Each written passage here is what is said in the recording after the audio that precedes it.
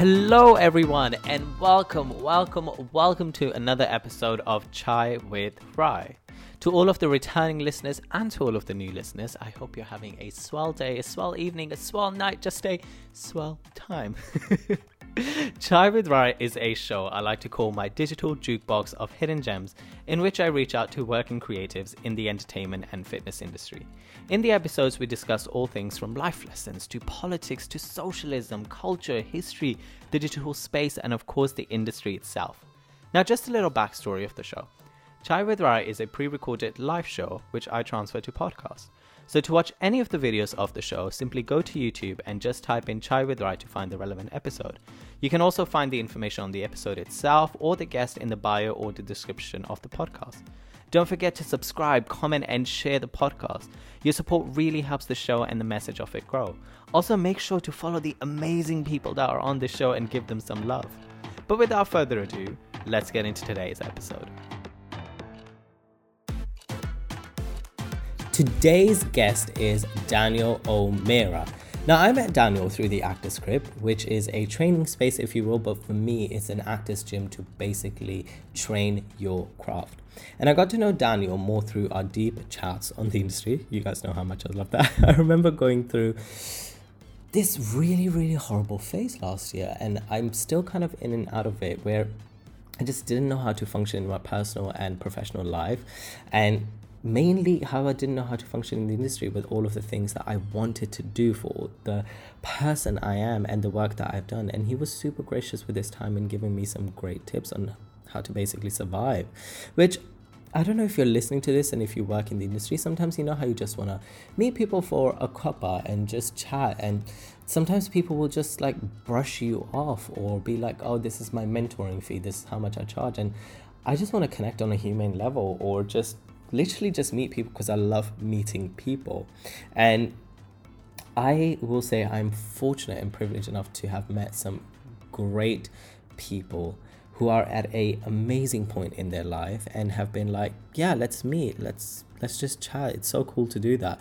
Oh, let me connect you with this person. Oh, you haven't got an agent? Okay, I was approached by this co-op, I didn't do anything, but let me hook you up. And I just think that those things are rare to find, so I'm really grateful for that. And Daniel was one of the people who gave me some great words of wisdom on just to be, and connected me with some great people. But enough about that, and let's rave about our guest. Now, Daniel is not only a coach, a mentor, a director, but is also an actor, and his credits includes films such as Here Lies with Christian McKee, award-winning film Under the Skin with Samantha Morton, Deadly Famous with Eric Roberts, Ironclad starring Brian Cox. Can we just take a minute to say that? Brian Cox, Jason Fleming, and Paul Giamatti, to name a few people in that film. I'd say go check it out. And go check out Daniel's IMDb.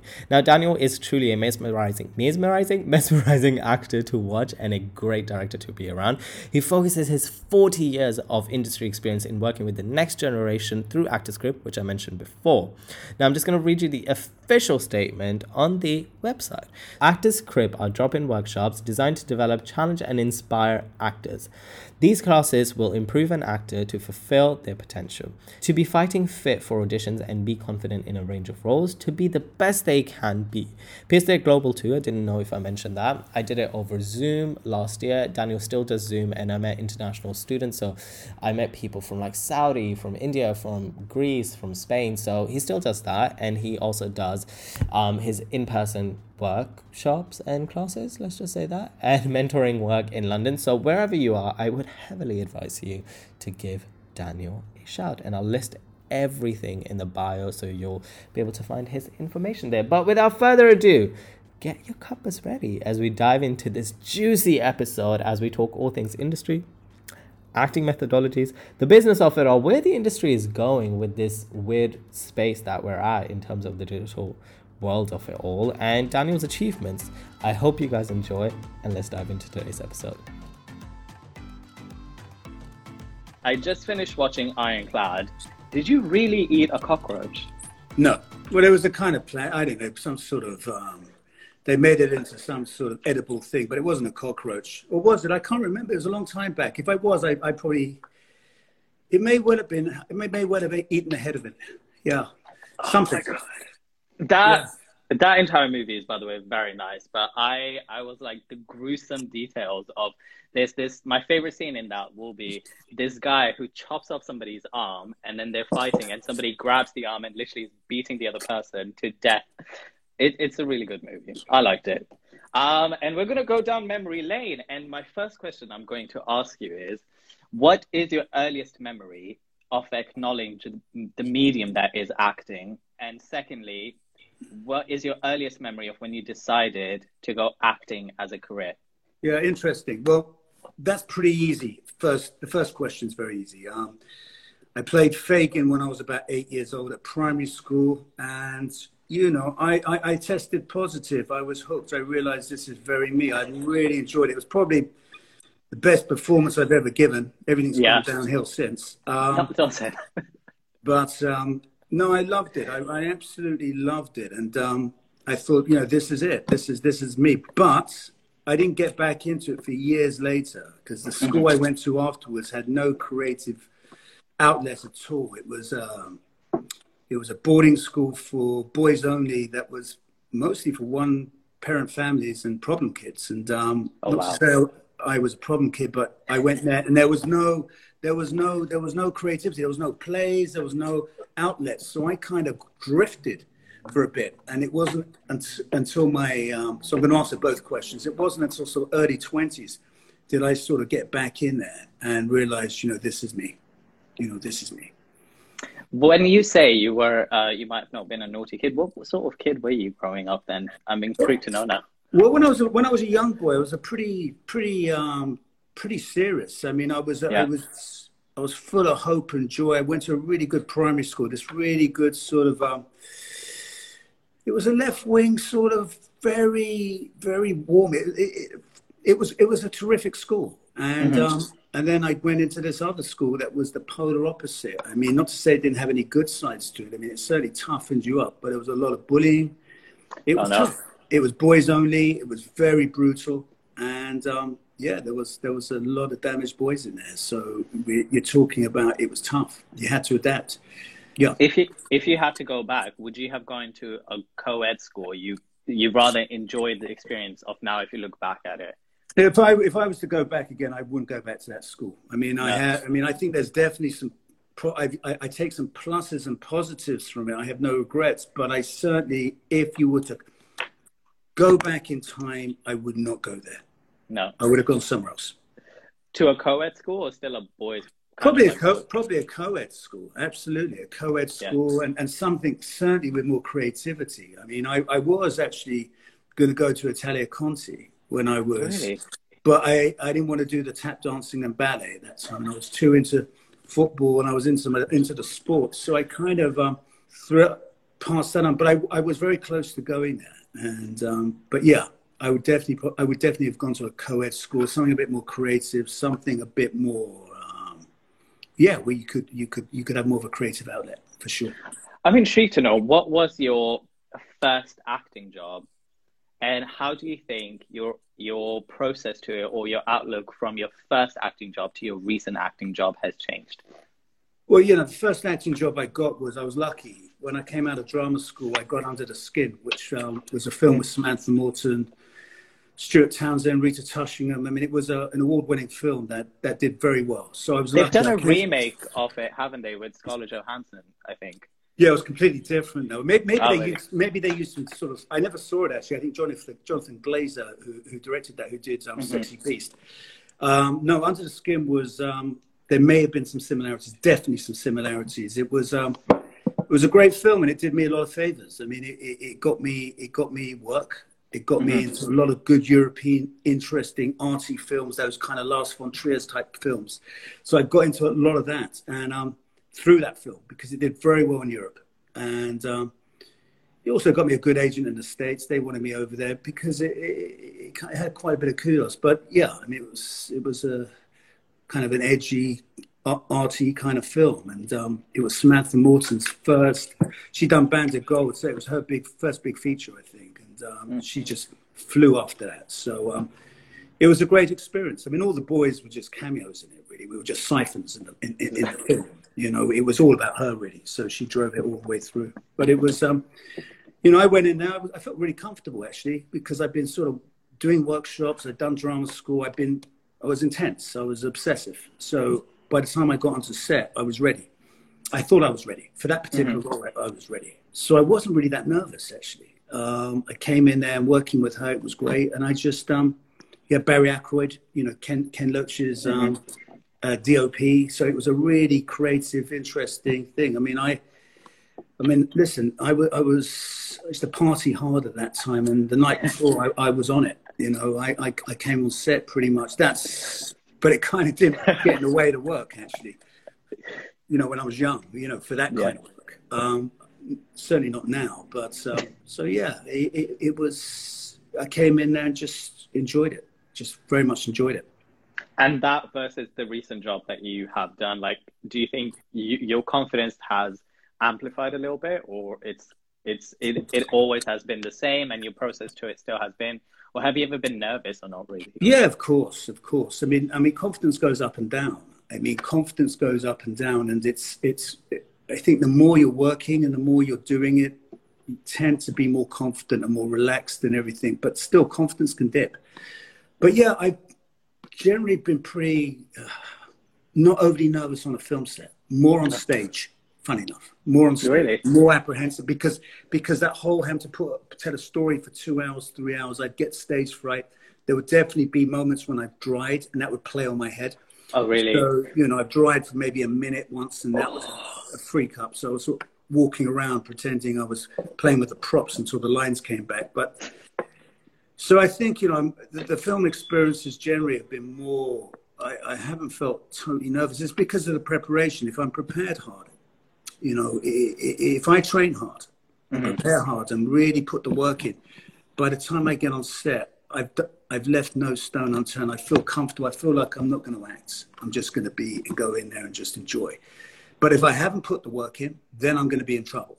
Got it. And then I could be nervous. So I think it's about the work I put in. But yeah, there's been moments I've been nervous. There's been a few days where opening days where I'm just a little bit, okay, let's see how this panders out. I think that's normal. But no, generally not. Generally, so far, not. When was the last time you've been nervous? When was that you can remember? Well, I mean, if you're talking about a film set, I think the first day of Here Lies, funny enough, with oh, really? Which wasn't a short, it was a feature, but it was, I'd done a lot of work on it. I was very prepared for that. And I think because it was the first day and you had John Mattison, it wasn't because he was doing it. He was the DOP who did Gladiator, but it wasn't about him. It's just, it was just, there was an edge to it, you know, first day. And I was full of it, full of edge. And I was a little stifled on that first day. There was a little panic going on. So, but after the first day, it was fine. Completely relaxed into it because I put the work into that. Got it. So I think it's when you sort of leave a few corners cut, the confidence goes. That's when you become self-conscious, a bit nervous. But it also depends about the people who are around you. If you're working with a director who puts you on edge, I mean, that's another thing. If you've got a director that's really insecure, right, and the people around you are really insecure, and you're not feeling solid, that's gonna sort of trigger and bounce off the rest of the people. That's what I've noticed. But I've been fortunate that generally the sets have been pretty calm of late. And the thing is, if you're leading the film or you're coming in sort of one of those guys, you've got to sort of set that. If you're prepared, you can relax the set. They go, yeah, the guy's okay. Boom. If you're not, then you're gonna. And if the director's not sort of feeling confident, he's going to bring out his insecurities. So, yeah, I mean, I've heard horror stories. I mean, there's been horror stories. I've been on sets where there's been screaming and shouting. I mean, pretty much it's got really, because there's a lot of money involved on some of the films and there's pressure. But personally, you know, I haven't been involved in the drama myself. When I was a younger actor, I was more combustible. There I'd throw a few things around maybe, and I could be a handful. Because I was young and out of my mind. I was crazy, you know, when I was in my early 20s. Yeah, I certainly could be a bit difficult. I mean, I was certainly difficult because I wasn't comfortable in my own skin, and so I was edgy about things. And so that kind of whatever's going on, you project it out there. But so because I feel a lot more comfortable over the last 20 years, I feel much more comfortable on set and about being of service as well. It's not just about me. You know, it's about being a cog in the wheel and being of service to everybody. You see, that's the trouble. It was all about me when I was younger. And that's when you see those actors that cause a lot of problems. It becomes all about them. It's a process, and some people don't get over it.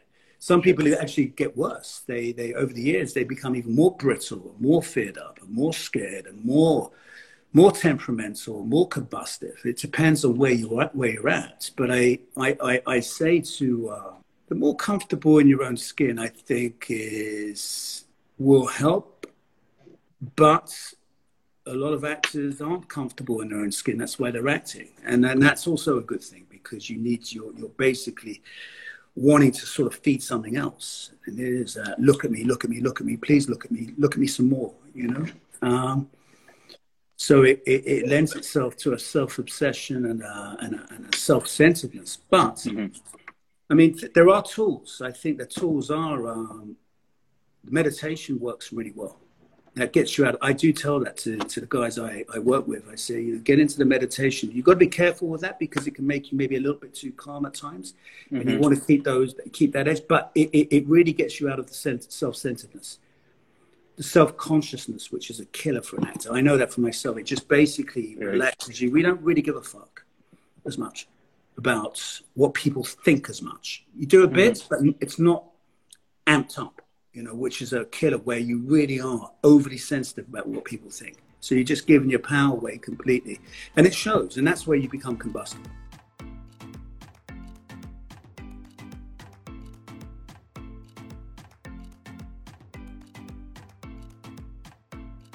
How is your mindset today compared to when you got into the industry? And do you ever look at the vast amount of movies that you've done and the career that you've lived? Or do you still have that hunger that you used to when you started on this industry and wanting to work? Or you're much more calm? Or did you never have that hunger and you just wanted to do the craft and just wanting to work? So I'm intrigued to know that perspective from you. Yeah, I mean, I was very hungry. As a young actor, I was ravenous. I was voracious. I was completely fucking single-minded in that sense. You know, I mean, despite the distractions, you know, I didn't help myself, but I certainly wanted it badly. You know, I was hungry. It was a calling, but I'm not as hungry anymore for being in front of the camera. I still test positive and love to work, you know, but I took 3 years off. I mean, I took 3 years off when I started getting into the Actors Crib, because I enjoyed directing and working with, you know, I was enjoying that process and I needed to put the time on. So I took sort of 3 years off. I kind of took myself away from it, and now I'm sort of back in. But I still enjoy it. Of course, there's still wanting, you know, to do good work when it comes, you know, but I'm not obsessed in that way anymore, of like that drive to be in front of the camera and do is not, I don't have that urgency that I had when I was a young guy in my 20s and 30s, you know. Do you think that's due because you've had, like I said, over 40 plus movies and certain things like that, or it's simply at the space that you are through life experience? Yeah, it doesn't grab me like it used to. You know, my point of attention is I'm actually enjoying the teaching. I don't have that kind of I've got to be on a set. I need to work. What's going on here? You know that thing. What the fuck's he doing? Why is he on there? Why is there, you know, that kind of, which a young actor can have a bit of. It's a terrible state to be, where you're just going, but you do need to be obsessive. I mean, to do well in this business, you do need to be single-minded and obsessive. It needs to be an absolute love. And I still have a love for it, but it's not a driving force like it used to be, because my interest has gone into the Actors Crib, into helping others. You know, and it helps me.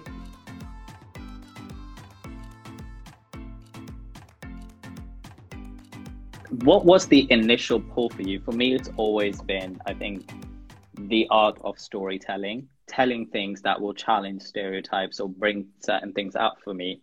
But what is the pull for you? My pull is I just loved it.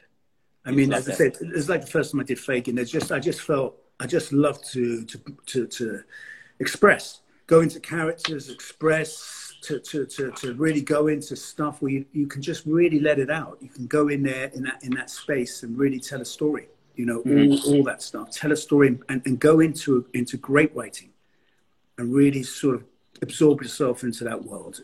I think sometimes I ask dancers this because predominantly I sometimes have dancers, but can you actually look at someone else's piece of work now and not analyze it as an actor or a coach and simply just watch with a blind eye? And also a perspective of which you mentioned before, as a young actor, sometimes when we watch certain things, we're like, why didn't we get that? Why didn't my agent put me forward for that? Or I could do that. Can you do that? Oh yeah, I can do that now. I don't look at others with and go, God, I want to be on that fucking show. Or can I swear? Yeah. Like I said, you can. Or go. Why the fuck's that guy working? He's fucking got a middling talent. He's fucking terrible. He's the son of that guy, right? You know. Oh Jesus, we know why he got it. Nepotism. You know, never. You know the usual kind of actor talk. Yeah. Go in that little sort. I don't have any of that anymore. I had, as a younger actor, there was definitely, you need the competitiveness, but then it can veer into the ugliness. But no, I don't have that. I don't have that Schadenfreude, and I don't have the on other actors working, and I don't look at it and go with any kind of envy or kind of wish I had that. I don't have that anymore. I can look at it really with open eyes and just not have any angst about it. Not even as an analytical point, because you are a coach and you are a mentor now. Oh yeah, I mean, I can watch work and go, that's not, you know, that's not great. Or, you know, I go, yeah, that's good. Mostly I just let it pass, really. You know, I will prick up when I see something really special or really good work. I'll appreciate it. I'll nod it and go, yeah, that's good work. That's really good work. But I won't go into too much analyzing. But I am definitely looking and going, yeah, that's good work. Got it. Yeah, they put the work in. They've done it, you know? I'm intrigued to know, after watching Ironclad and you're talking about Hair Lies, and there was another, what was it? Oh my God. It's where you kill people. And Deadly Famous. That's it. And it's about, was it not Alan Watts? Alan Miller. Alan Miller. I wish it was Alan Watts. He's a much more spiritual guy. You know, Alan Watts is one of my personal favorites. It goes on a bit. Can I just say, I found similarities between yourself and I. I am a massive fan of Bob Dylan, and I loved that movie where, was it 5 or 6 actors played, was it called Rolling Stone or something? Why has it gone from my head? Have you seen the Bob Dylan movie? I didn't see the Bob Dylan movie, no. To my chagrin. You should. I would say it's a very beautifully artistic movie. And then I found a picture of Joseph Beuys, who's one of my favorite artists, on your Instagram. I don't know if you remember that, you just posted it. He has this piece at Tate, which is called Lightning Struck, and it's this beautiful architecture. And I always just go to the Tate, sit in the corner and sketch. I literally just, every time I go to the Tate, I have to visit that sculpture. Yeah, bliss. Pure bliss. Pure bliss. So I would like to know your experience off and on set for those 3 movies, because I feel like they're very different. Okay, that was my best year as far as creatively and as far as enjoyment. I'm not talking about money. I'm talking about pure pulling the work in. It's interesting you say that. There was a year I did Deadly Famous, Here Lies, and I did a film called Castles Made of Sand, right? There were 3 very different films, and I got the chance to really put the work in with all those films, like go into character. Really, it was pure joy. It wasn't about the dough. It wasn't about anything else. I signed off for everything else, anything else potentially that could go in. I just put my head down. I'd go into Cafe Nero or somewhere, and I'd just sit down and take my time and just mull over it, walk in parks, did everything I talk to you guys about. I did everything like that. I slowly let it absorb into me. And so you got 3 very different characters. I mean, yes. You got what Here Lies is a painter sort of loosely based on a kind of Lucian Freud type of Giacometti type character with the muses. And, you know, I just put my head down and put the work into that. I mean, I just really started really building that character and really taking my time over it. It was very different. It was very wordy. And then Alan Miller was the American role. And on the page, it read great, you know. And I auditioned for it in London. It was shooting in LA. And I self-taped once. And I really got a hand. I thought, this is something I want, right? Something I fancy. He saw me in something. This director, and I auditioned twice, and they said, you got it. And first of all, the budget was at a certain level. Then the budget kept going down. Right, closer I got to the film. So that was, oh God, So in the end, I ended up shooting it in about 12 days. I was doing 8 scenes a day, which is like, but I was prepared. You see, the thing is, ideally, it would have been a longer time with a more of a budget, because it was a lot of fun. But the role was great. I mean, when you watch it, it was more, when I read it, it was more of an American Psycho type character. It still had elements of that, but it went more horror. Much more into the horror. So they sold that angle. But to me, it was much more of a psychological thriller, and it was a great role to play. It was a lot of fun to play. So that was an experience where the first day I've gone to set, it was all American cast. It wasn't one of those films shot in Europe, which I've done, which are playing American, but all the actors are European and British. Yeah. Right? So the accents go in and out, right? It was all Americans. So I was in there with all American guys. So I came in on first day with an American accent, because you got to calm that crew down. Because they're seasoned campaigners. They're looking for any chink, right? And so you don't want to put any alarm bells on there. So you kind of want to tame them on the first day. In fact, the first scene, and then you've got their confidence. And they go, right, we're on a film we can believe in, maybe, because if you go in there and it's not cooking, people start to get insecure. You get insecure, and it can all go downhill, as I said earlier. Mm-hmm. But yeah, that year was my most creative year. And funny enough, I stopped about 3 years afterwards. In a sense, I took 3 years off and started the teaching. So it was interesting. It was like 3 years prior, and that was probably my most fun year and best year as far as the work goes. Was that year, was when I did those 3 films. How are you on and off set? Like when you're off set, are you really focused in terms of character, like really into it and doing the work, or are you like pranking people, joking around with people? And how are you on set when you get on set? Like, do you have a lot of bloopers? Yeah, I'm intrigued to know that. Yeah, no, I'm pretty relaxed now. I mean, I go in, I'm serious. I'll come in there and, I've done my work. So I've done all my work, but once I've done that, I'm relaxed. I'm not snarling around set all the time. I don't like to overly talk too much around the day, because you give your energy away. In a sense, it's like if you've got okay, listen, if you've got a couple of scenes in a film, right, or TV, that's fine. But if you're kind of if you've got a lead or a second lead and you're going in, you need that energy. You need that focus. So it's not as if you're being rude. You just be polite. You do your thing, and you have your moments. But you've got to conserve that energy for the work. Because before you know it, you're spreading it around. You go, and I've seen it, and the guy's not focused. They're going in there, all their energy's gone. Mm-hmm. So, but yeah, no, I wear my coat pretty loose. Okay. I don't go in there, fucking in character like a thing. I've got my character. I'm loosely we're having it there, but I'm not talking to him because he doesn't like him. On the journey. But I don't mind guys who work like that. I don't think I think it's playtime. So I don't mind a guy who comes in. I respect that kind of work as well. If they're coming in there, that's the way they operate. I get it. I understand that completely. What would you say is your favorite part of the job? Is it the self-tape? Is it the call that you've got the job? Is it the money? Is it the process itself of like when you get the job, the actual journey of it? Or is it the edit when you actually see the final project? Yeah, easy one. Easy question. Easy. The process.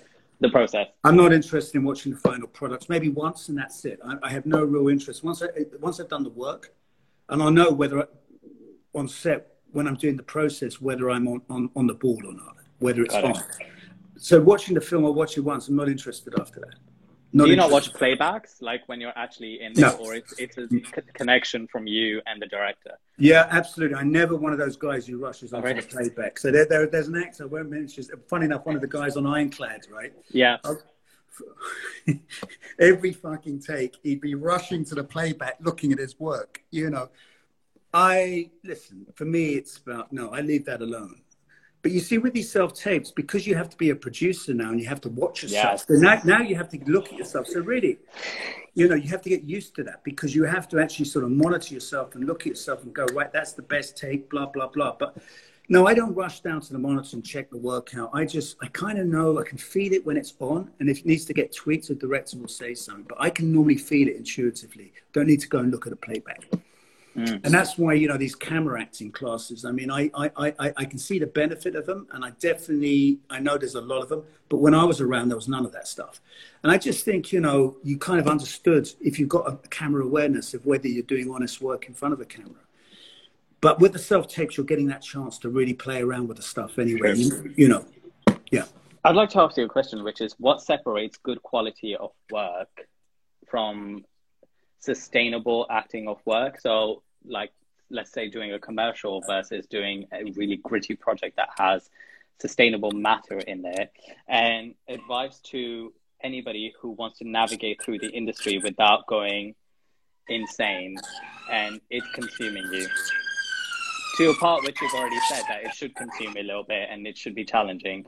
But to your point, I think you and I had a Zoom meeting where I was just like losing the will. And I was asking you for so much advice. Yeah. I've seen guys lose their minds. I've seen some really talented actors. I can mention, I know two guys who were as good as anyone I've seen. Yeah. Like they were my age, they were as good as the Jude, they was better. They were better. They just didn't get an opportunity. And what ends up happening with those guys, one of them ends up on the bottle and on the drugs. And that's it. He capsized because there's no structure in this business. So you've got to basically find a structure to answer the question. You've got to have a good routine. You've got to have some stuff going on. You've got to look at, okay, what is my routine? So you get up in the morning, you've got a nice routine. So you've got structure, because you can just drift, and then you can get angry, and then you can get frustrated, because if you don't have a purpose, if you're not going into, and you're just waiting for the phone to ring, which is especially what it was back in the day, that type thing. I've seen guys lose their minds. I've seen them lose their minds, become alcoholics, drug addicts, and just confidence go, and they're gone. I've seen many talented actors lost and they get into self-pity. They didn't get the opportunities. They were talented, but they didn't get, you've got to find those opportunities will come.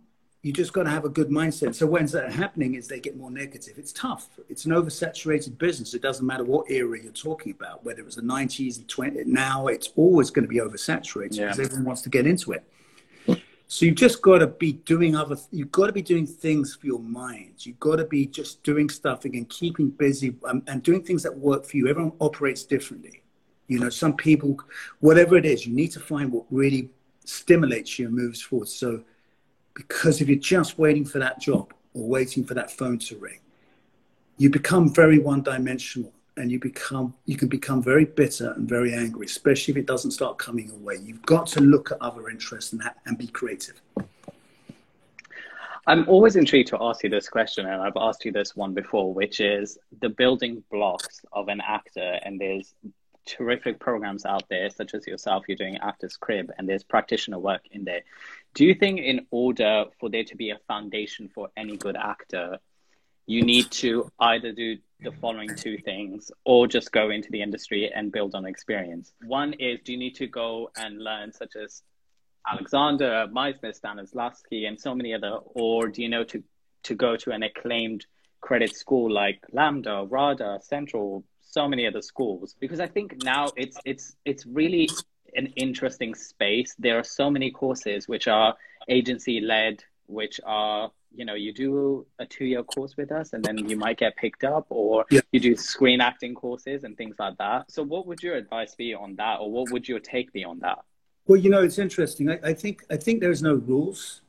I've seen actors like Samantha Morton didn't do drama school. She did workshops. There's a number of very good actors who didn't. But of course, when you go to a RADA or you go to one of the big drama schools, if you get your head down and you they like you and you put the work in, you do have that audience of the best agents and casting directors. So you get the kind of red carpet. Not all. It's only, there's a few, but you definitely get those opportunities. But that is not a given for success. I know many people who've been to RADA who've not had a career. not had a great career. So it doesn't always work. But if you are fated, you've put the work in, it does give you the opportunity. But you don't need to do that. To get a good, I think to be a really good actor is you need to put the work in. So you need to find ways. You need to be reading plays all the time.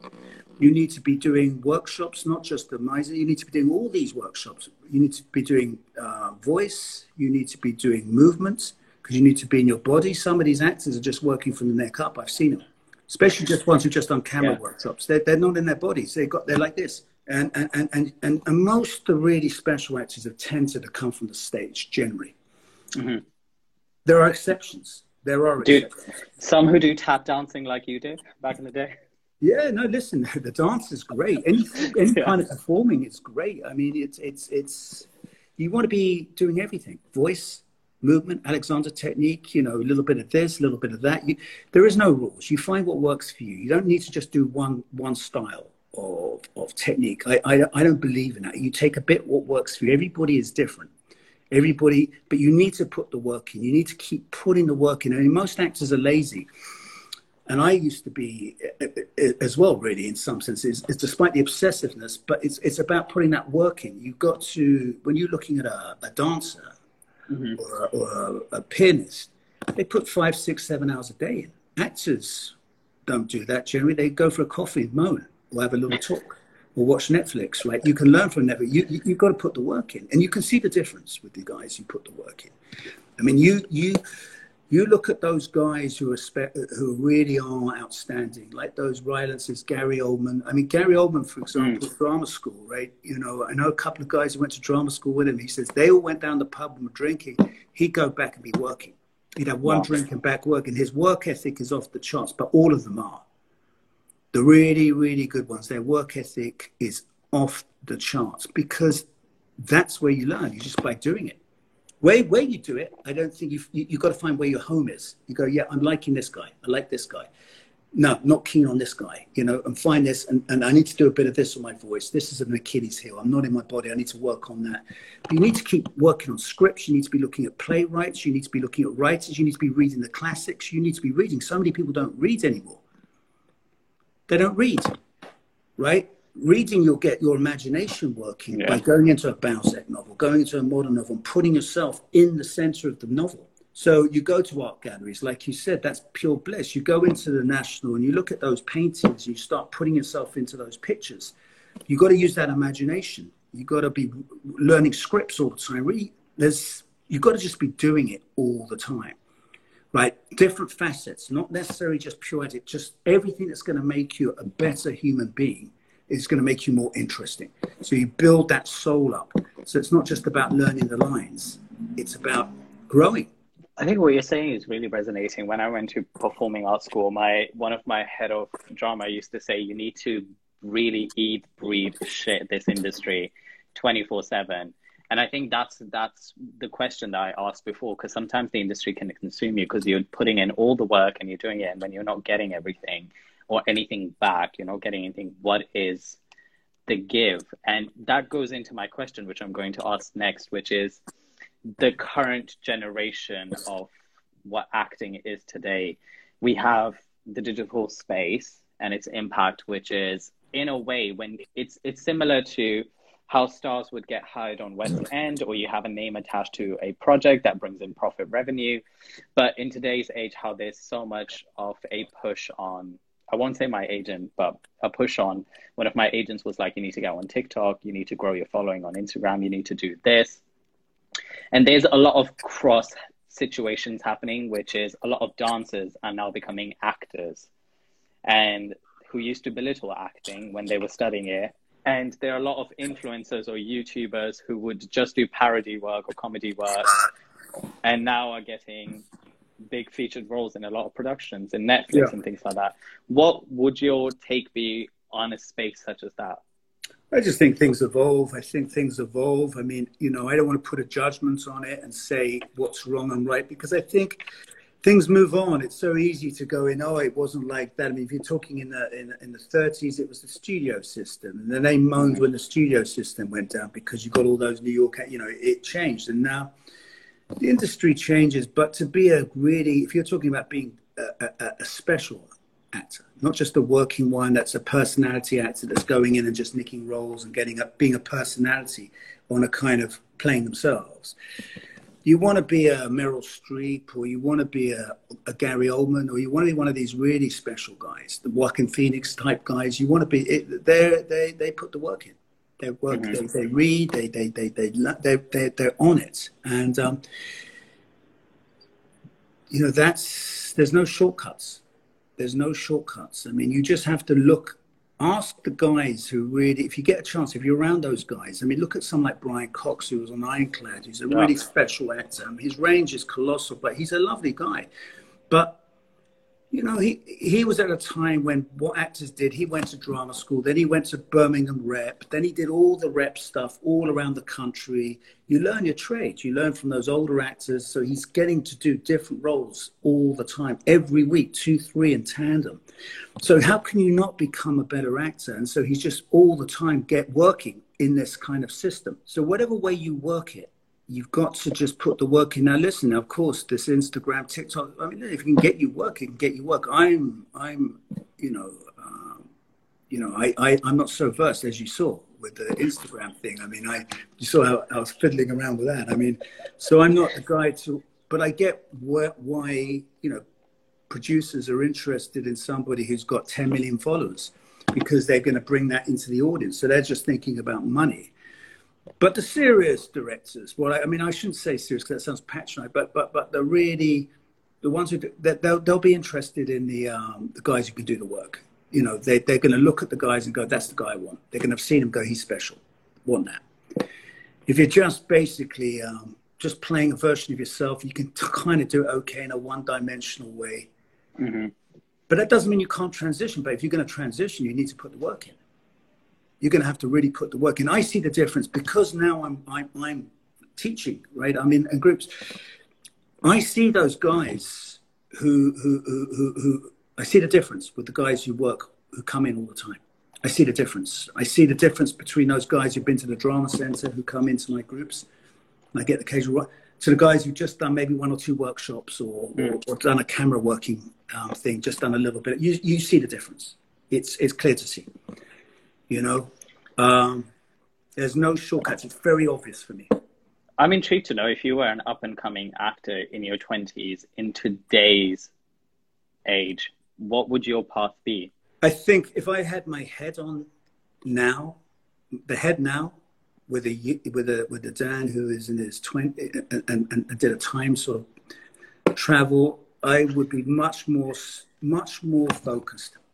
Not just, I was obsessive, but it was destructive. You know, I had no check on some of my appetites. So, so I would be much more focused, and also much more. My attitude was pretty bad. I had a bad attitude. I was quite toxic in many ways. I'll own up to that. So I brought a lot of my damage into the thing, and it now with bringing that goodwill and hopefully love and being of service, and just knowing what you need to do. I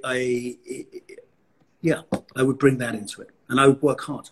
I'd be going in, I want to work with him, boom, boom, I'd be on it.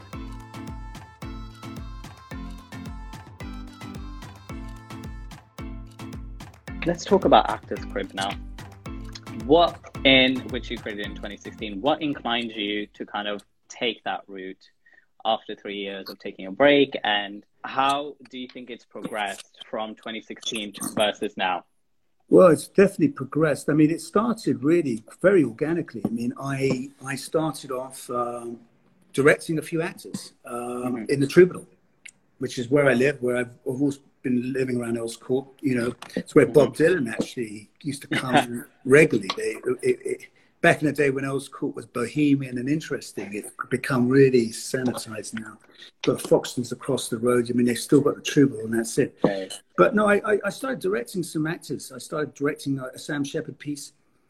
Then I started directing a Pinter piece. Then I started going into these, and then these actors started coming in, right?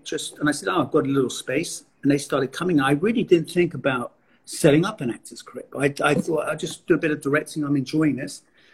helping people. Then people coming in me for auditions or little spaces. I started to enjoy that. And then I started creating the workshop. I thought, okay, let's do this on a Wednesday night. And I started no publicity. I had no sort of plan, no master plan of creating some of classes and stuff. And it just, you know, it started really organically and it started building, you know, and I really was enjoying it. And then I ended up doing 2 workshops a week, and I ended up doing 3 workshops a week. And I started doing a few courses, and I keep the classes really small. I keep them 10 and under. You know, it's always been that way. And because I want to be hands-on and work with guys, but I just like to see the light bulb moment, you know, and I did the Tabernacle. So yeah, it kind of grew organically, really. And then I decided to take 3 years off. My interest wasn't really in the acting. I mean, I turned a few things down. I thought, no, you know, I'm just on this. I needed to just put my focus on this, where my enjoyment was. Where does the name come from? I just made it up. I just like the title. I just thought, fuck it, I like it. I just went, okay, boom, you know. That's it. Yeah. Where would you say your voice as an actor versus a coach or a mentor and a teacher sit now? And also, what's the difference for you between a mentor, a teacher, and a coach? It's the same. It's the Is same. it the same for you? It's basically being of service. It's basically looking to go in there and help. And helping you helps me. You know, it's building. It's looking at what needs to be worked on. You know, what are the weak sides there? If somebody was coming on, what needs to be pushed? What needs to be worked on?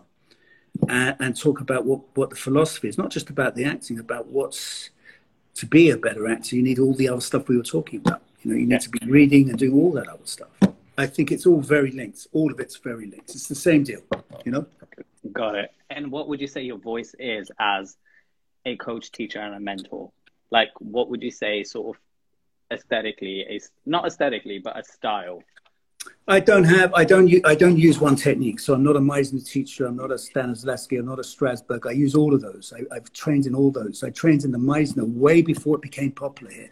See, now every drama school does it in London. But when I did, no one was doing it. I was doing it with Jack Waltzer, who was he's an old boy that was basically worked with Sandy, right? So he was like hands-on right there, you know. Mm-hmm. And so I was doing this before I even went to drama school. So I kind of, you know, that and the Strasberg was my first kind of introduction. And then I don't have one style. I don't believe in one style. I think more of a holistic sort of approach. I think you learn from nature. It's all out there. This is the playground. And then you come in and bring it in and you play. Mm-hmm. You play. I think, you know, whenever I've seen an actor who says, I'm just a Meisner actor, or I'm just just one, they're not, it's not great. It's not great. They've got something, they need to be picking up from everywhere, you know, it becomes cultish. There is no one style. You can get something from all of them. I'm intrigued to know, always as people who are in the arts, whether they have or have not had a lack or they've had support. So I would be intrigued to know in terms of, if you don't mind me asking, did you have support when you were growing up or when you were in your 20s from your family, from your friends? And are most of your friends in the industry or around the industry? Yeah. When you say support, do you mean financial support? Yeah, I think to an aspect, I do mean financial support as well as just mental and emotional support, where they're like, yeah, go ahead. Oh my God, that'll be great. You know, okay, sure, we'll come watch your play. Yeah, that'll be good. Yeah, I got no negativity from, you know, I basically was allowed to, I was pretty feral as well. So I was allowed to do what I wanted to do. I was pretty strong-minded on that one. So yeah, I got a lot of support because I didn't get any negatives. You need to be a doctor, or you need to be this, or you need to go and be a lawyer. I didn't get that family pressure that way. And I always was able to make some dough. Got it. So, you know, I was able to sort of support myself. And I say, when I came out of drama school, I started working straight away. I was lucky. I did Under the Skin, and I was working all over Europe, and I was managing to make a living. And, you know, until it dried up for a bit. And, no, but I've always kind of been able to support myself with the acting. Even when I went to the States, I kind of got in there and was working over there, you know. So I think in knowing that, and the question I always like to ask is, if you were to take away your faith, your grit, your confidence of who you are, and the support that you have had, and put you in an instance where there's not a lot of support from the people around you, and you're possibly on booking that many jobs, and you have low self-confidence, would you still be doing what you're doing today?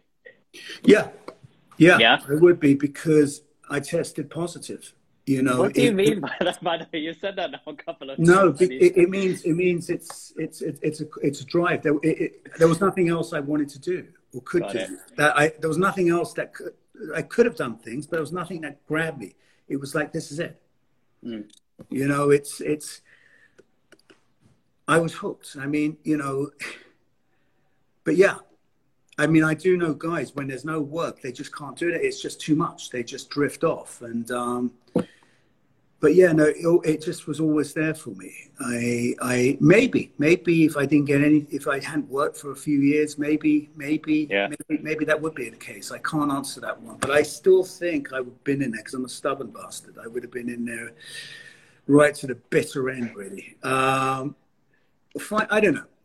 It's a tricky one. I mean, you want to be doing things and working. So if you're not working and it's just not happening for a number of years, then maybe you have to look at yourself and go, okay, I need to make a mark somewhere. I need to be, because it will make you miserable if you're not working or doing something or being useful. That's the word I want to use. Have you ever had a point where you walked away from a brief period from every aspect of this industry, or you've always been somewhat involved in everything? Because even in that 3-year break, you were directing and you were training and you were doing bits and bobs. So have you ever had that phase of like, no, I'm going to go work at the local Tesco's, or go in marketing, or go in the corporate sector? No. Once I got in, I mean, when I left school, I was a door-to-door salesman when I was 15 around Europe. So I didn't go. I was selling cleaning products door to door. Oh wow! Yeah. When I was about 15, I left school. Early. You see, I was lost. I didn't know really what I wanted to do. I had a great fun doing it. I was working all over Amsterdam, the red light, all over the place, selling products. I got one product that cleans everything, you know. So I sold insurance. I mean, I did a number of jobs before. Like at 22, 23, I started dipping my toes into the workshops, and that's it. Once I did that, I was okay. This is where I'm at. And you tested positive. I did at 9, but I just basically got lost. I got drifted and went into other things, and it was until I was 22 it came back. But since then, no. I've always had my, you know, very much in it.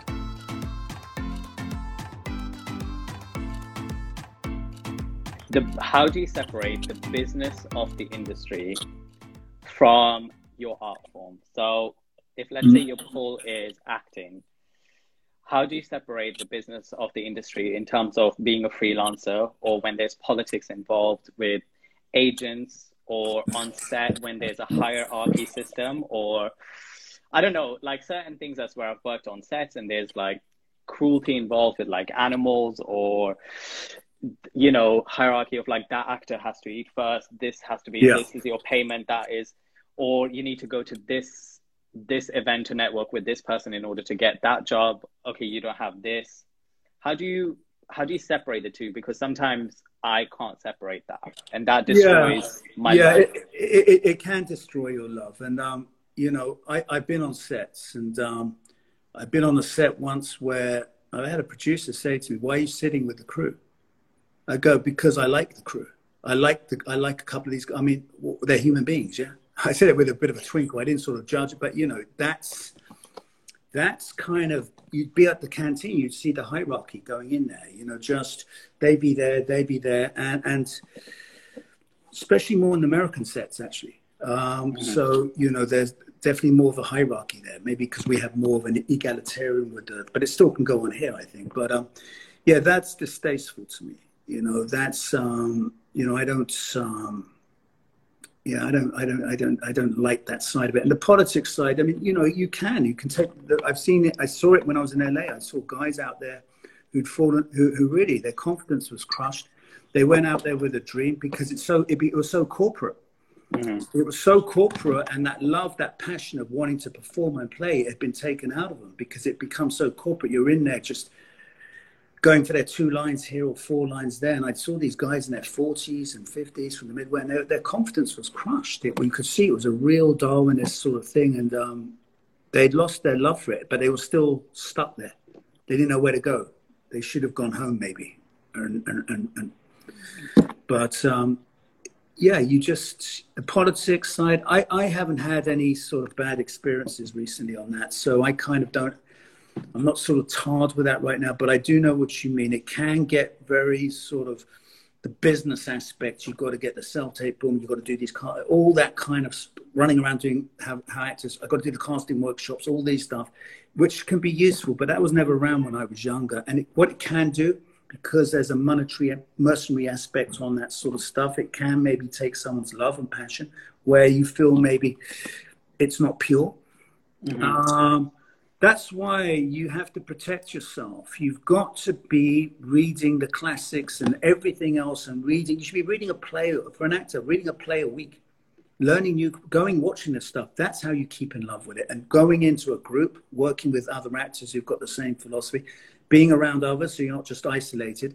Because if you can get lost in that corporate side, and before you know it, your passion's gone. And once that's gone, your work's going to be shit. You've got to protect yourself, you know? You really got to protect yourself there. I wanted to ask you in regards to your acting, as some of the work that I saw, and this is just a viewpoint, a lot of it was dark, very intense and dark. Did you early on, when even you were at drama school, you found out that your unique selling point as an actor was that, or it was just like project after project that did that?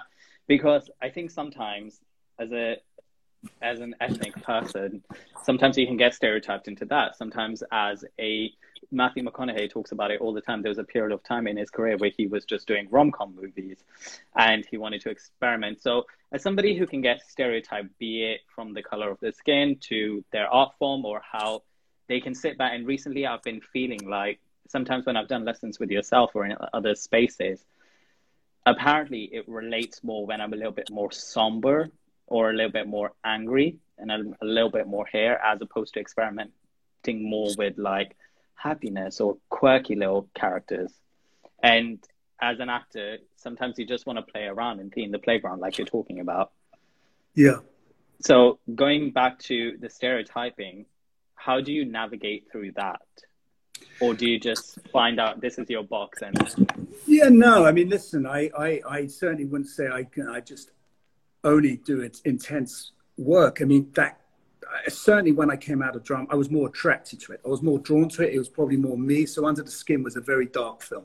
It was a very dark character. So, of course, you know, when those European directors started coming in, that's what they were looking at. You understood they understood what they were wanting, that kind of energy, you know. But yeah, I mean, I enjoy playing those happy roles as well, and all the stuff, the full gamut, you know, not being just put into that. But I have to say, I was drawn to them. I mean, they're fun to play, the bad guys. They're fun to play. I mean, you know, they're a lot of fun to play. And yeah, you'll find most actors are drawn to them because they're fun to play. But I mean, you know, I definitely like comedy and certainly like not just certainly now, but when I was younger, I was definitely more drawn to that stuff. I wanted that stuff, you know, so I was getting that stuff. And I definitely, when I was a younger actor, I was definitely more what I would call a personality actor. I was drawn to a certain kind of thing. As I got much more multidimensional and would not necessarily want to be drawn if I was into just that. I believe you attract what you want, what you give. And, you know, there's a certain sort of, if you've got a love for a certain kind of work, you know, you're drawn to it. But I was dark myself. I was a dark guy, you know, when I was younger. I brought that dark energy in when I was younger. You know, so it was in me and it fizzed off. It was, whereas now it's not so. It's different. Would you like to do a rom-com? Yeah, I wouldn't mind doing a rom-com. As I say, you know, my burning desire in front of the camera is not what it used to be, but I certainly would be open to it, of course. Paid well. Do you feel like you have played or done things that you set out to? Or do you still have that fire where it's like, no, until I reach this point, I'm still going to keep going? Or whether that is acting, directing, being a coach, an all-rounded question.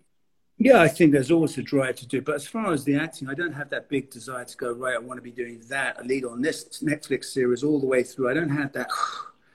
I'm in acceptance with what I've done. And yeah, I mean, if something comes, an opportunity comes, I'll put the work in and do the best I can, right, if I'm around. But as I say, my main focus now has been on the actor script. And of course, improving myself all the time to be better of service. But yeah, I love what I do. So, but I don't have that huge restlessness like I used to. What's your vision with the actor script? Would you like there to be a building? Would you like it to have like several branches? Like, what would you say your ultimate vision would be? From I don't have a big vision, big grand plan to have this big sort of, corporate sort of loads of places all around the world. Yeah. I've seen some of those guys. I've seen some of those coaches. I won't mention any names. And I've seen a couple of these guys, and it's about the money. It's about the money for these guys. Now I see it. It's about the money. They're jaded. I don't like their work. I mean, there's a few of these guys around, and you see it, and it's becoming it becomes so about the business, and they want to get 25 guys in a class, 30. We're just getting. You can see their hands going like this, and it's. I might go a little bit big. I'll delegate. Get guys to cover me, if need be. But I don't want to make it into, one in LA, one in Italy, going around all that. I don't have right now that kind of feel to be everywhere and be one of those kind of, those guys. They're all around the world. They're coming in. We talked about one of them. Yeah, there's a few of them out there. So, I don't have that, that world domination feeling of being the sort of the great guru of everybody, right? And my style's better than yours. No, I always mistrust those guys, right? But listen, good luck to them, because there's some very good ones. But I'm quite happy with the size it is. Maybe a bit more, maybe a few more classes going around separately. But no, at the moment it's manageable. We'll see. Organically, I need to see how that feels. But right now, I'm okay with it.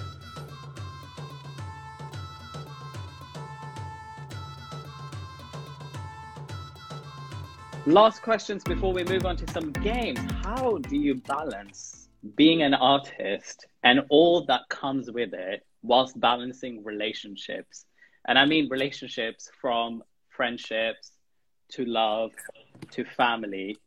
How does one balance? It's a tough one. I mean, it's a tough one for relationships. If you're talking romantic, for sure. I mean, it's very tough, because unless the partner really understands. I mean, it's the obsessiveness of going in and going, right, I need to be on this, and just completely leave me alone. I need to be on this. And it's kind of rough unless the person understands. And then when you get two actors together, it can be terrible, because you've got insecurities, right? They're insecurities, and they're pushing each other's buttons, and it can be and then sometimes it can work. I mean, of course, I think you just got to be able to take your time out and have some compassion to who you're with, and spend that time with them, and just let them understand and be communicative, and just go, okay. But it's not easy. I mean, don't ask me. I'm not the. I've not been hugely successful in all my relationships. They've been. So I'm not the guy to ask. But would you give an advice? So I don't know if you know. I'm a massive fan of Marina Abramovich. Yes. You know Marina? Yes, I do. Marina Abramovich always talks about, after her first relationship with oh my God, what was the guy's name? Ole? Yeah, that wonderful bit where they hadn't seen each other for years. Yeah. But she always talks about, she says this, that after they divorced and they separated, and they did that piece where they're sitting across from the table, she says that never fall in love with an artist. She was like, never. So would your advice be to stay away from people? Like, I've made a conscious decision to not be with somebody in the arts. Well, it can be very painful. Because my experience of it is, I mean, to have an artistic temperament, there's a selfishness. There's a selfishness. And if you've got two artistic temperaments fully on the same thing, buttons are going to get pushed. It's going to be very, it can be very, my experience is it's beautiful. It can be incredibly romantic and just beautiful, but painful. Yeah. Because you're mirroring each other. You're mirroring each other. All those defects of character, all those stuffs are mirroring. And it's very hard to get two similars, I think. Got it. And if I look at some of the actors who've had successful relationships with other actors or artists, it's normally because one's taken the back seat and gone, okay, well, I'm going to sort of put it on you and I'm going to be okay with it. The ones who are still, it's tough. I mean, it may last 2 years, 3 years, 4 years, but that brings a load of insecurity in it as well. I mean, it can be tough, but it's also highly addictive because the charge is so powerful that when you're talking about a civilian, or it's horrible thing to say, you know, it seems slightly flat and safe. Yeah. And if you're masochistic like I am, right, you know, who's got a slightly, you know, that's where the problem lies. You've got to, but no, for your peace of mind, maybe it is better for some, if you can find someone who maybe has an artistic temperament, but not fully in the game. They've kind of gone in there and they're sort of half. A gardener. Potentially, yeah. A pottery person, a painter. Potentially, yeah. Basically, one who just complies and goes, yeah, just do what you want. Or a chef. A chef can be very temperamental. They're probably as temperamental as anyone I know. I was going to say, they'll keep you feeding. They'll keep you feeding. Yeah, I mean, listen, I think it's a very tough one, you know, when you're dealing with someone in the same business. Very true.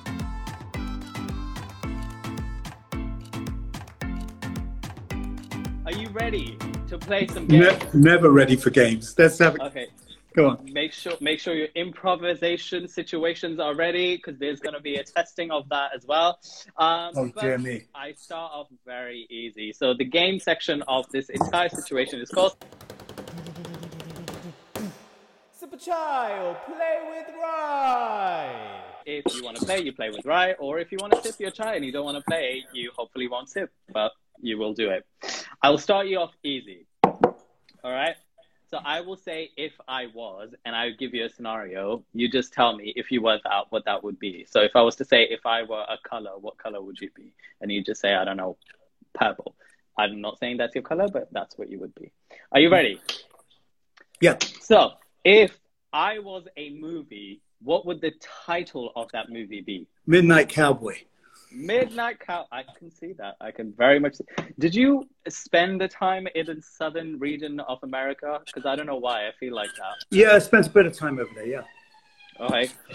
What would the storyline of Midnight Cowboy be? A drifter who's basically just sitting in cafes, watching people with a Tolstoy book, and just basically having a cup of tea with no troubles in the world. Just basically no one bothering me. I'm just watching people and talking to people when I want to talk to them and being talked to. Okay, this sounds like a very indie, like black and white maybe I'm feeling, but I'm here for it. Who would star in this movie? You, of course. Me. I'd play. Wow. Wow. Okay. That's an immense pressure. I don't know if I'm ready for that. Let's say this movie has a theme tune, a title song, like a James Bond situation. What would the title song of this movie be? It would be 70s, like a Bobby Womack type track. Okay, I'm not familiar with Bobby. Okay, 70s funk, soul, a kind of Bobby Womack kind of. I will listen to Bobby Womack after this. If you were a color, what would you be? Blue. If you were a food, what would you be? Red meat steak. Okay. I don't know why I thought you were vegan, Daniel. Well, I kind of am, but if you ask me what kind of meat I am, but I'm not vegan. I do eat mostly vegetarian food. Got it. If you were a holiday destination, what would you be? I'd say the mountain regions of Spain. Okay. Oh, that's nice. Andalusia, around there. Yeah. I don't know why that just reminded me of this line in Friends when he's talking about the Mount Tipidebu. If you watch Friends. Yeah, no, I haven't watched it for a long time. They're doing a reunion. Are you going to watch it? I'm not sure. Oh, you should. I watched the trailer of it. I wasn't sure as well, but it looks nice. It looks nostalgic. I bet If it's you gonna were, it's gonna be nice, and I think it's gonna be the most streamed, most play thing ever. If you were a drink, what would you be? be Jack Daniels. Jack. Ooh, not. Are you a whiskey man like myself as well? I love the bourbon. Yeah. If you were a book, what would the title of that book be? Solitude and Love. Wow. Wow. This section is called Best and Worst, okay? So you will just name it and then tell me. Best and worst audition that you have had. Oh, the best one was probably Under the Skin. Okay. How was the audition for that?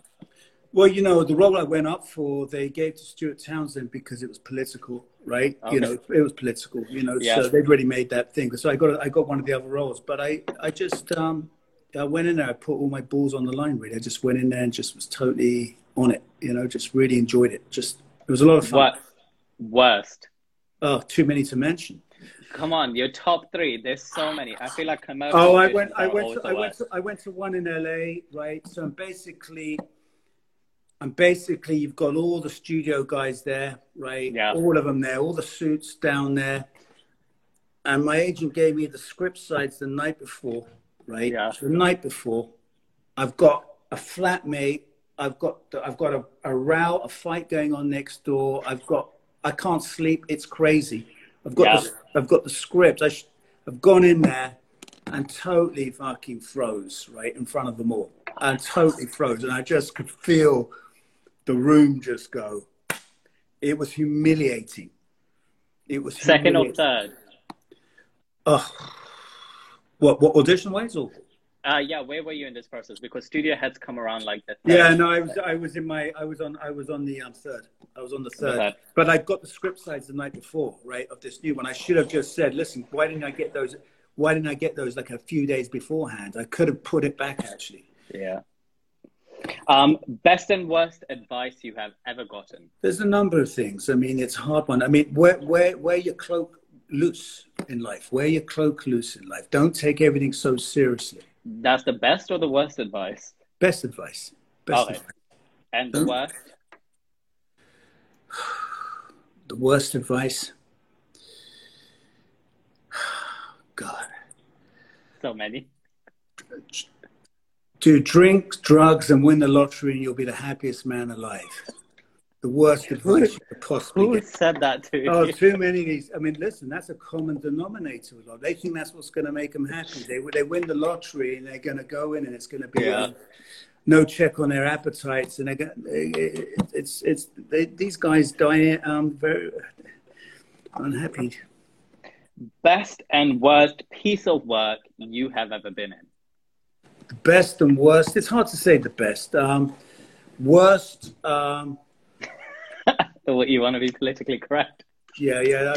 There's too many. There's been a few. It's maybe you can name the year you did this project in. Oh, I did a play when I came out of Thingy Bob. It was the director was a fucking nightmare. You know, she'd come out of Oxford and she was just very insecure, very controlling, very micromanaging. I wasn't the easiest one to work with, but just me and her, it was fireworks.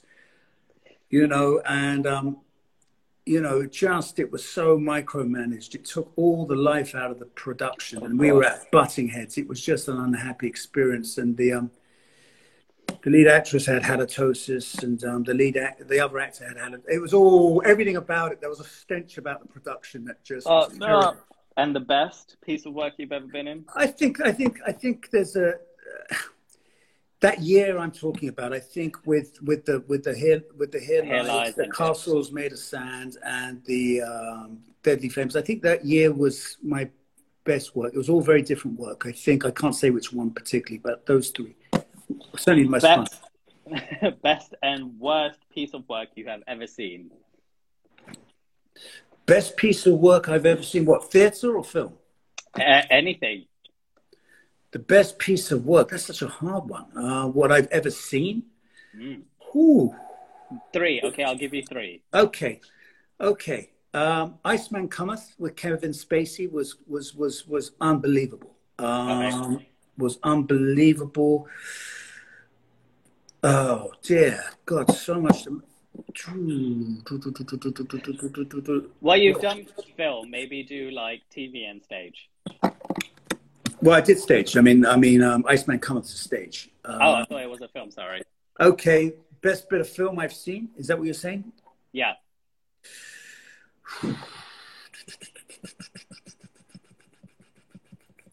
Ooh, it's such a tough one. It's such a tough one. I mean, you know, there's so many good ones. To actually say my favorite.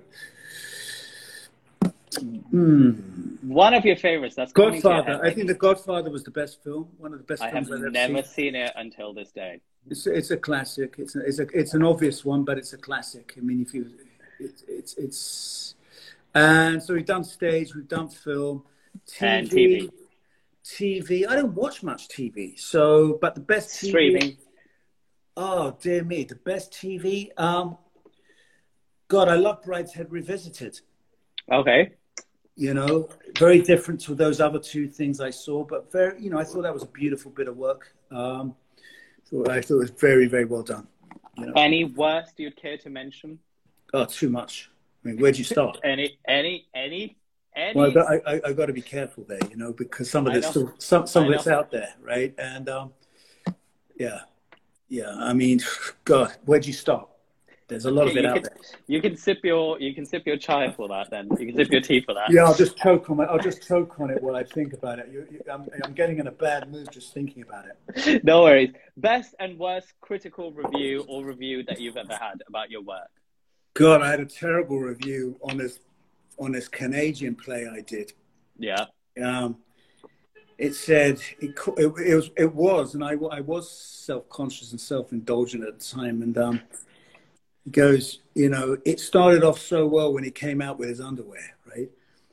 But then that was the review. Yeah, but then his self-conscious brooding against the thing it completely fucking went into me, right? And you know, for good reason. So, and I won't go into the good ones. I've had some good ones as well. You know, any one that sticks out, maybe just one, or a tagline from that review. Well, I mean, you know, what, film or stage? Any. I mean, I've had some. You know, you see, I stopped reading reviews actually. Quite a bit of time ago, because I realized you give your power away on that stuff, and once you're in it, if you're on a production, you're in it, it can make you terribly. It can really affect you, and it can affect your performance, and it can really. So I'd read it maybe a year later when the plate had gone cold, right? And I learned to discipline myself. But I did go back on some of my reviews, and of course you get actors going, "You've got a great review on this one. You've got a really good review." And of course, okay, I'll have a little look on this one. Then why not? So I would sneak, you know, I would break it occasionally. But yeah, I got some good ones for Deadly Famous. I've got good ones for, I mean, you know, Four Dogs and a Bone, the Shandy play. I mean, the number of things I've done, you know. Do you remember your first More review? so recently, oh, wow. Because of all the stuff we're talking about, being of service, being less combustible, you know, just more, I think that helped my work, you know. And lastly, best and worst wardrobe you've ever had. The worst wardrobe was a leopard skin G-string, right? Was that the one that you just mentioned where you had? Well, I came on. It was the last take, right, in Deadly Famous, where I had to wear a kimono, right? And I was wearing a leopard skin G-string, and I was kind of torturing somebody. So I'm in there doing a little dance, right? Hello, darling. Weird with the whole clown's mask on, right? Okay.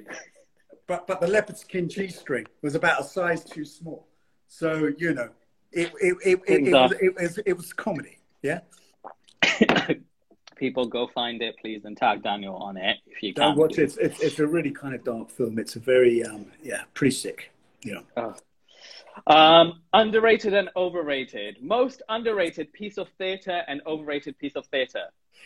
You know, I'm not a big fan of the big musicals. I mean, I'm not a big fan of some of them I am, some of them I'm not. Yes. You know, it's some of those kind of really commercial West End productions I think are overrated. They're just, you can see the commerce in. I get bored really, very much so on some of those. I find it a little too sanitized for me. So I think that's overrated, even though they get lots of people coming in. Underrated, God, there's too much to me. I've seen some great plays that never saw the light of day. They didn't really get good reviews. Any mention on because any there's of too them?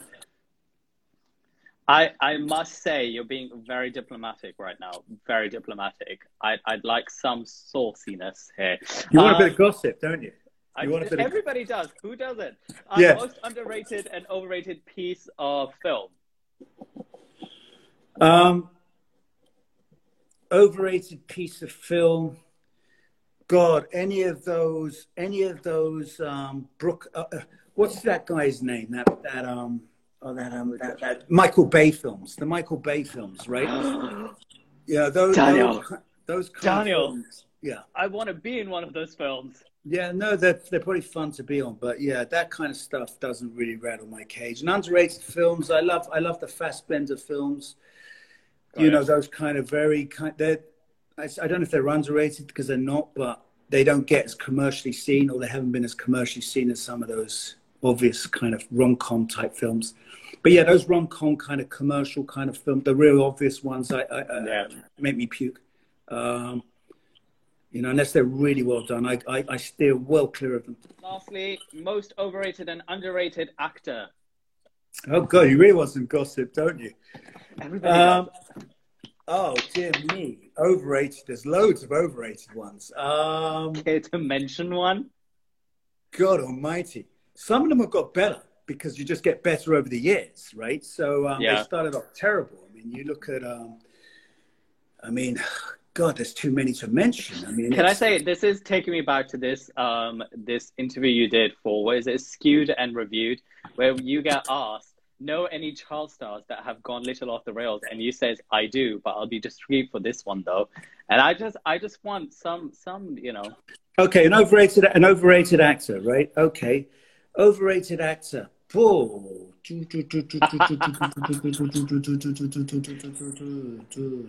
God, there's so many. Some of them get their paycheck confused with their talent, you see.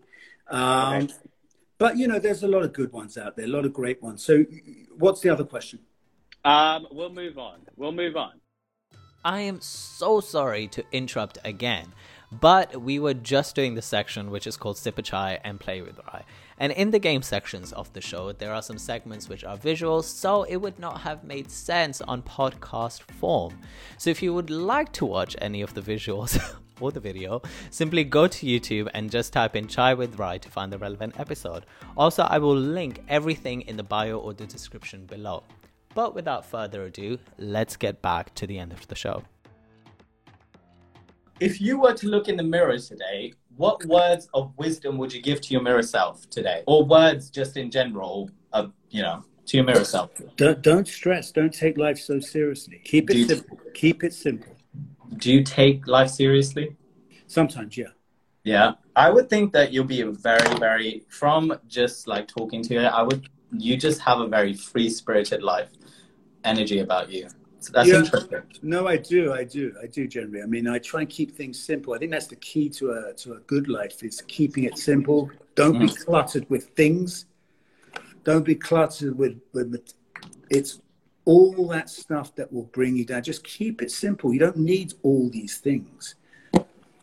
You know, that will bog you down and weigh you down. And just that's what I've learned. Peaks and valleys is a question I always ask each guest, which is, a peak is the highest point of your personal professional life. What was it and what lesson you learned from it? And a valley is a low point of your personal professional life. What was it and what lesson you learned from it? Well, you learn more from the defeats, I think, than the wins. But I mean, there's been many down points for me, many low points. Yeah, I mean, I coming back after a 4-day bender and realizing and hearing the birds tweet and realizing I'm living pipe dreams here. You know, all of it's gone.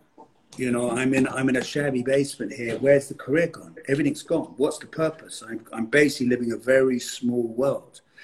And I was drowning, and then I sort of snapped, and then I changed things after that. That was after years of having loads of these kind of moments. So yeah, that was a low point. So that bleeds in professionally, personally. You know, I was ready maybe to kill myself. You know, that's what it was. I was in a very dark place. You know, I was definitely spiritually gone. You know, mentally gone. I was in a prison in my head. You know. So high points. I think one of the high points was that year I'm talking about with the 3 films, because it was so freeing. I had no I just did what I loved, and it was not about the dough. It was just about the work, and just that. I felt uncluttered, completely uncluttered. There was no stress for me. I don't think it's one particular moment. It's hard to say one particular moment. What did both of those experiences teach you in terms of, just a perspective of life? Just do what you love. Yeah. Do what you love. Don't get caught up in everybody else's expectation. And, you know, if you're desiring everything and it's all in front of you, you're going to be unhappy. You've got to just have you've got to be working towards stuff, but you've got to be doing what makes you tick and makes you happy, and keeping those good habits. I think it's those simple things, and just appreciating and smelling the roses on the way, and things will come. People, things, it's those little moments, the little meeting somebody in a coffee shop you haven't met before. Just go, wow, you get those, or whatever. It could come from anywhere. Nice. Any future projects or things that you would like to talk about and promote, guys, where everybody can find you and things like that? Well, you know, I as I said, I took 3 years out of the acting. I mean, as I said, I've got the Actors Crib going, but I've got 3 episodes on a TV show. I auditioned for something a couple of weeks ago, so I'm back in now, having had 3 years off. So, you know, I've got a role in this TV show coming up, so that starts in June. And it won't take too much time, which is great. And projects, I keep growing with the Actors Crib, you know, doing the courses. I really enjoyed the masterclass. It took a lot out of me. It took a lot out of everyone else. Everyone was exhausted afterwards. But so yeah, that's it. And that's that. Well, guys, and last question: what's your favorite chai, aka what's your favorite tea to have? Oh man, I love fresh peppermint tea, like fresh Moroccan peppermint tea. Ooh. Really love that. But I love tea. I love coffee as well. So, you know. Coffee or tea? I'm actually more of a coffee drinker, actually. Because I've got a caffeine habit, you know. So I need that buzz. I need those motor neurons to be charged and buzzed and kind of, you know, that comes back to old behavior. You know, I need to be sparked up. Well, that brings us to an end, and I hope you enjoyed that episode. And if you did so, make sure to subscribe, follow, and spread the love. Share this with a friend, an auntie, your nephew, your niece, that creep, or that neighbor, you know the one I'm talking about. Your support really helps the show and the message of it grow.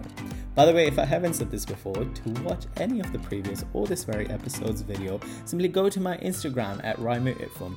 That's RAIMUITFUM, and scroll through my IGTV. I hope you have had an amazing day or night if you're listening to this before sleeping. I'm wishing you all love and light, and as I always say, breathe in, breathe out. Now must go. Meaning now I must go. That's copyrighted, I own it, and I will see you. Just saying. But for real, thank you so much for tuning in. It's been my pleasure. Stay curious, and until next time.